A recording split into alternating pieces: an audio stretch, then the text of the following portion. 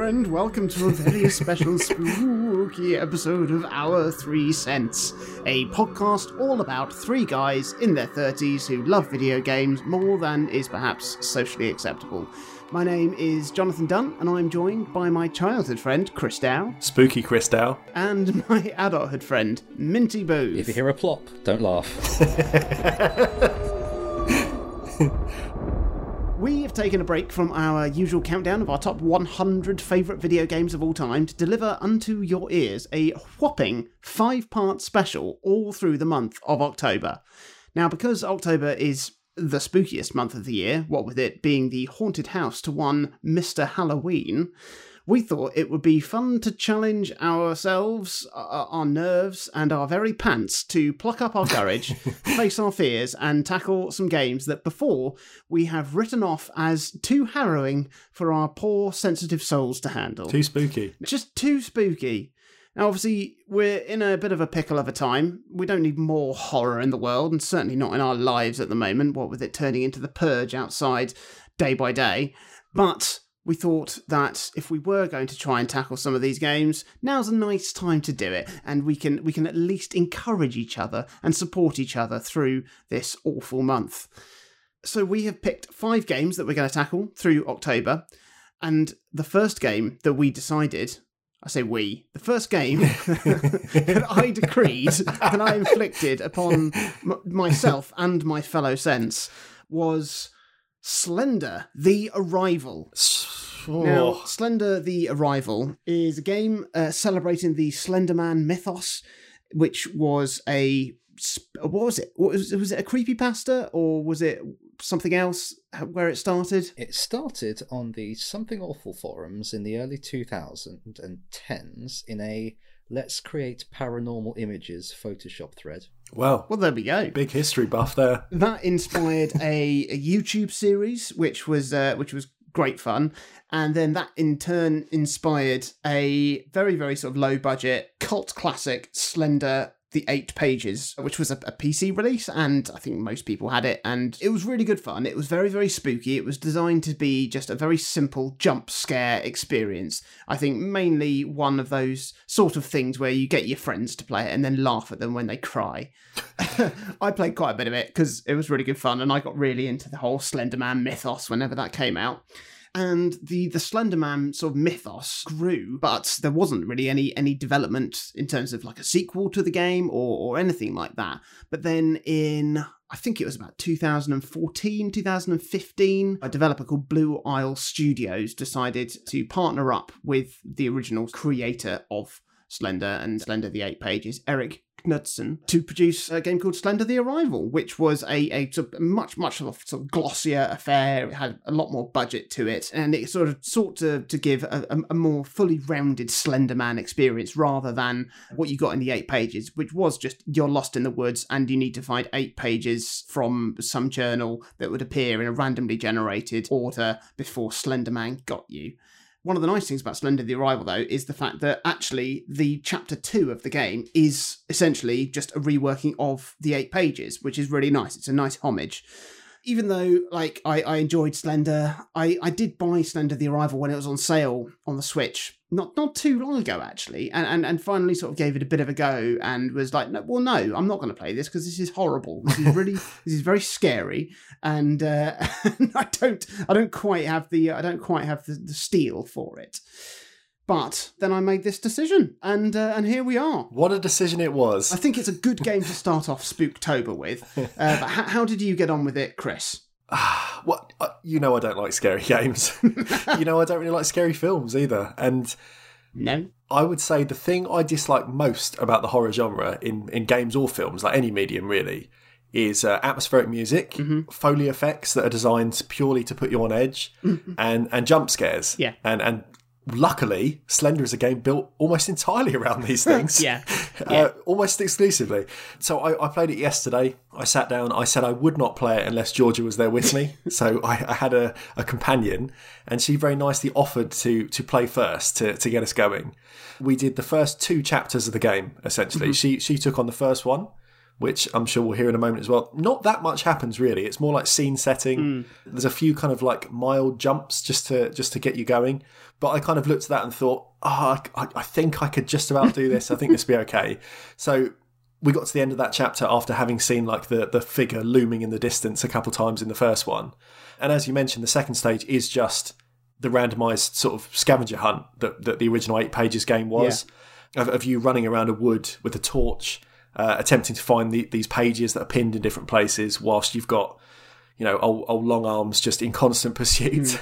I found 6 out of 8 pages. I was quite proud of myself that I managed to last that long. Yeah, I mean, the atmosphere gets, increasingly oppressive with every page you find, to the point where it really is quite upsetting. Yeah, I mean, every single time you pick one up and every single time you are near the Slender Man, your camera starts to kind of like warp and distort.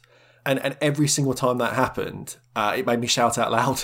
Every single time. It didn't matter how many times I'd seen it. I knew what was coming. Yeah. And I spent the entire time I was playing, I think I was probably in that chapter for about 25 minutes or so. I lasted. I had my mouth buried in my jumper as if that would like save any of the embarrassment of being sat there next to Georgia laughing at me. And it's how Slenderman gets you is through your epiglottis. So it's right to cover your mouth. It is. I mean, to the game's credit, like for the type of games I know I can't play, these aren't jump scares like Five Nights at Freddy's where something just flashes in your face and it's horrendous. It's like the more unsettling you turn your camera and it's there. Yeah. I don't know if that's better or worse, but I felt I could be slightly more prepared for that than something that just out of the blue in a flash is just right in my eye line. Yeah. The thing this made me think of, when I was younger, I went to see the film Signs in the cinema. Oh, yeah.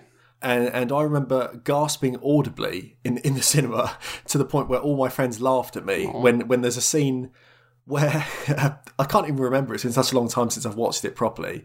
But a character is standing in front of a doorway and then you see a hand of an alien figure just appearing underneath the door. Yeah.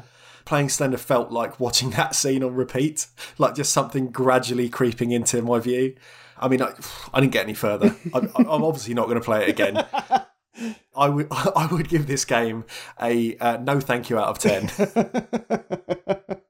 Yeah, no, that's fair enough. That is fair enough.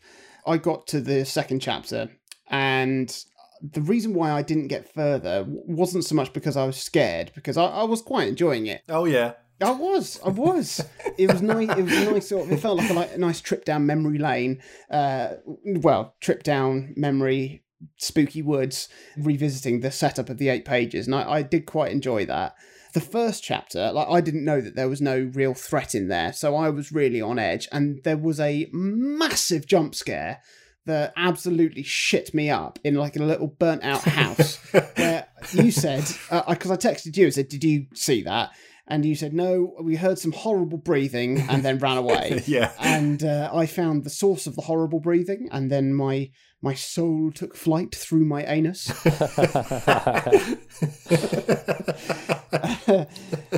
But the reason why I didn't continue further was I was just getting really annoyed trying to play it, because I've said before about how much I dislike playing first-person games on the console. Like, we know this. I don't like doing that. And there was something about the pacing of the game, like even when you were running, you weren't going that fast. The Switch has a much lower frame rate than obviously it does on PC. And it just started feeling a bit clunky, and I didn't feel like I had the immediacy of control I needed to kind of evade Slenderman.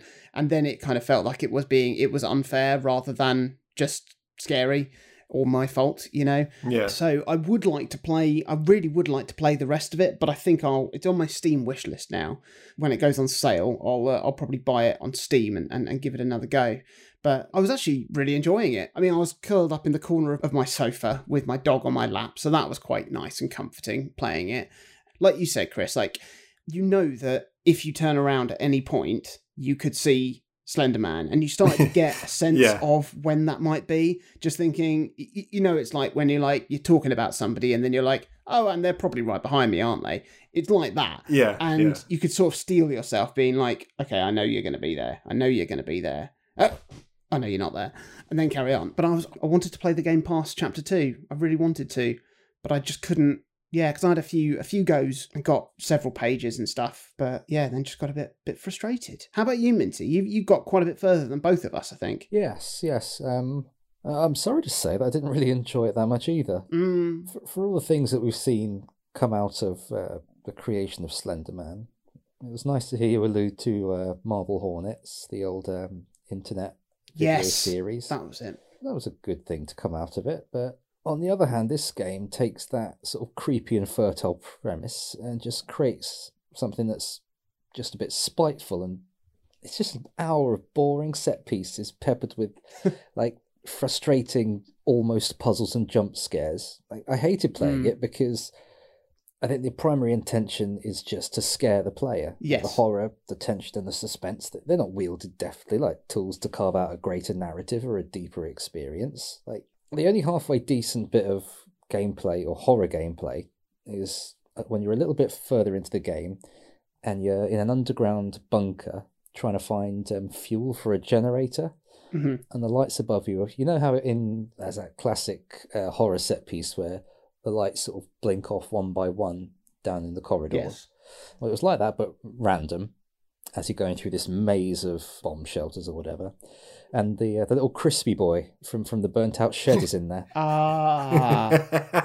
Yeah, so you're struggling to remember where you've been, and he's still there, like, I don't know, he's looking for his toy train or whatever. Gosh. Having him stand at the end of a flickering hallway or running across the junction as you turn around, that's pretty good, but for what, ultimately? There was no reason I could see to actually continue playing the game, because I wasn't terribly bothered about finding my friend.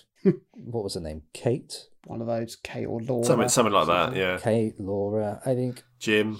It deserves every middling review it got, and I don't consider myself bettered for playing it, to be honest. No, I think that's fair enough. It's a shame as well, because the little cottage we're staying in is like really, really isolated, and I thought, ooh. Extra spooky. But no, it was just like, oh, okay. I mean, I think it's not going to be too controversial to say that the jump scare is the cheapest mechanic to use in anything. It's not clever. It's not big. It's relying purely on knee-jerk reaction. Like, you can't help yourself doing it. There's nothing you can do about it. And like you said, Minty, the game exists purely to scare you, rather than to do anything to kind of enhance or deepen the Slender Man mythos. And whilst it was nice to have things like an homage to the 8 pages, that just goes to show that it didn't have anything else to do. You know, it's like that setup had been being done for years. I mean, I know that there's a Slender Man film, there's a couple of Slender Man films now, but I think we're yet to see the best of what can come out of this mythos. Or maybe we're not. Maybe it was Marble Hornets. Maybe it was Slender the 8 pages. Who knows? Not me. So, there we go. That wraps up our first Spooktober special, where we decided to tackle Slender the Arrival. Next week, we are going to be tackling, hopefully, a considerably better game, in that we are going to be playing through the original BioShock, which is a game that I think all three of us said that we got too spooked to continue playing. Yeah. Apart from you, Minty, who had their disc scratched by Blockbuster. Yes. I'm excited to play this next one. Yeah, me too. I remember enjoying what I played. Please do reach out to us on our social media channels. You can find us on YouTube, search for Our 3 Cents. We're on Twitch and Instagram at O3C Podcast, and we're on Facebook, facebook.com/Our3Cents.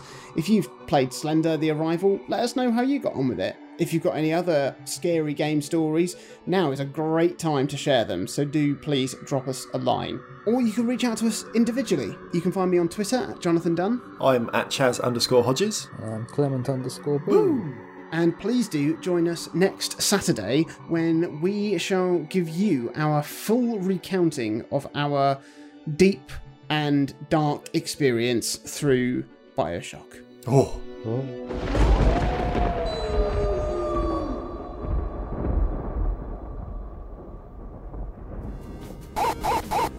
Hey Lassie, what are you doing here?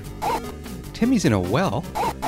Sequelcast 2 and Friends is a podcast looking at movies in a franchise, one film at a time, like Harry Potter, Hellraiser, and The Hobbit. And sometimes the hosts talk about video games and TV as well. And now it's part of the Greenlit Podcast Network. Oh, Lassie, we don't need to rescue Timmy. He likes the well enough, I guess. Darth Vader is Luke's father. Lassie, I told you to lay off the spoilers.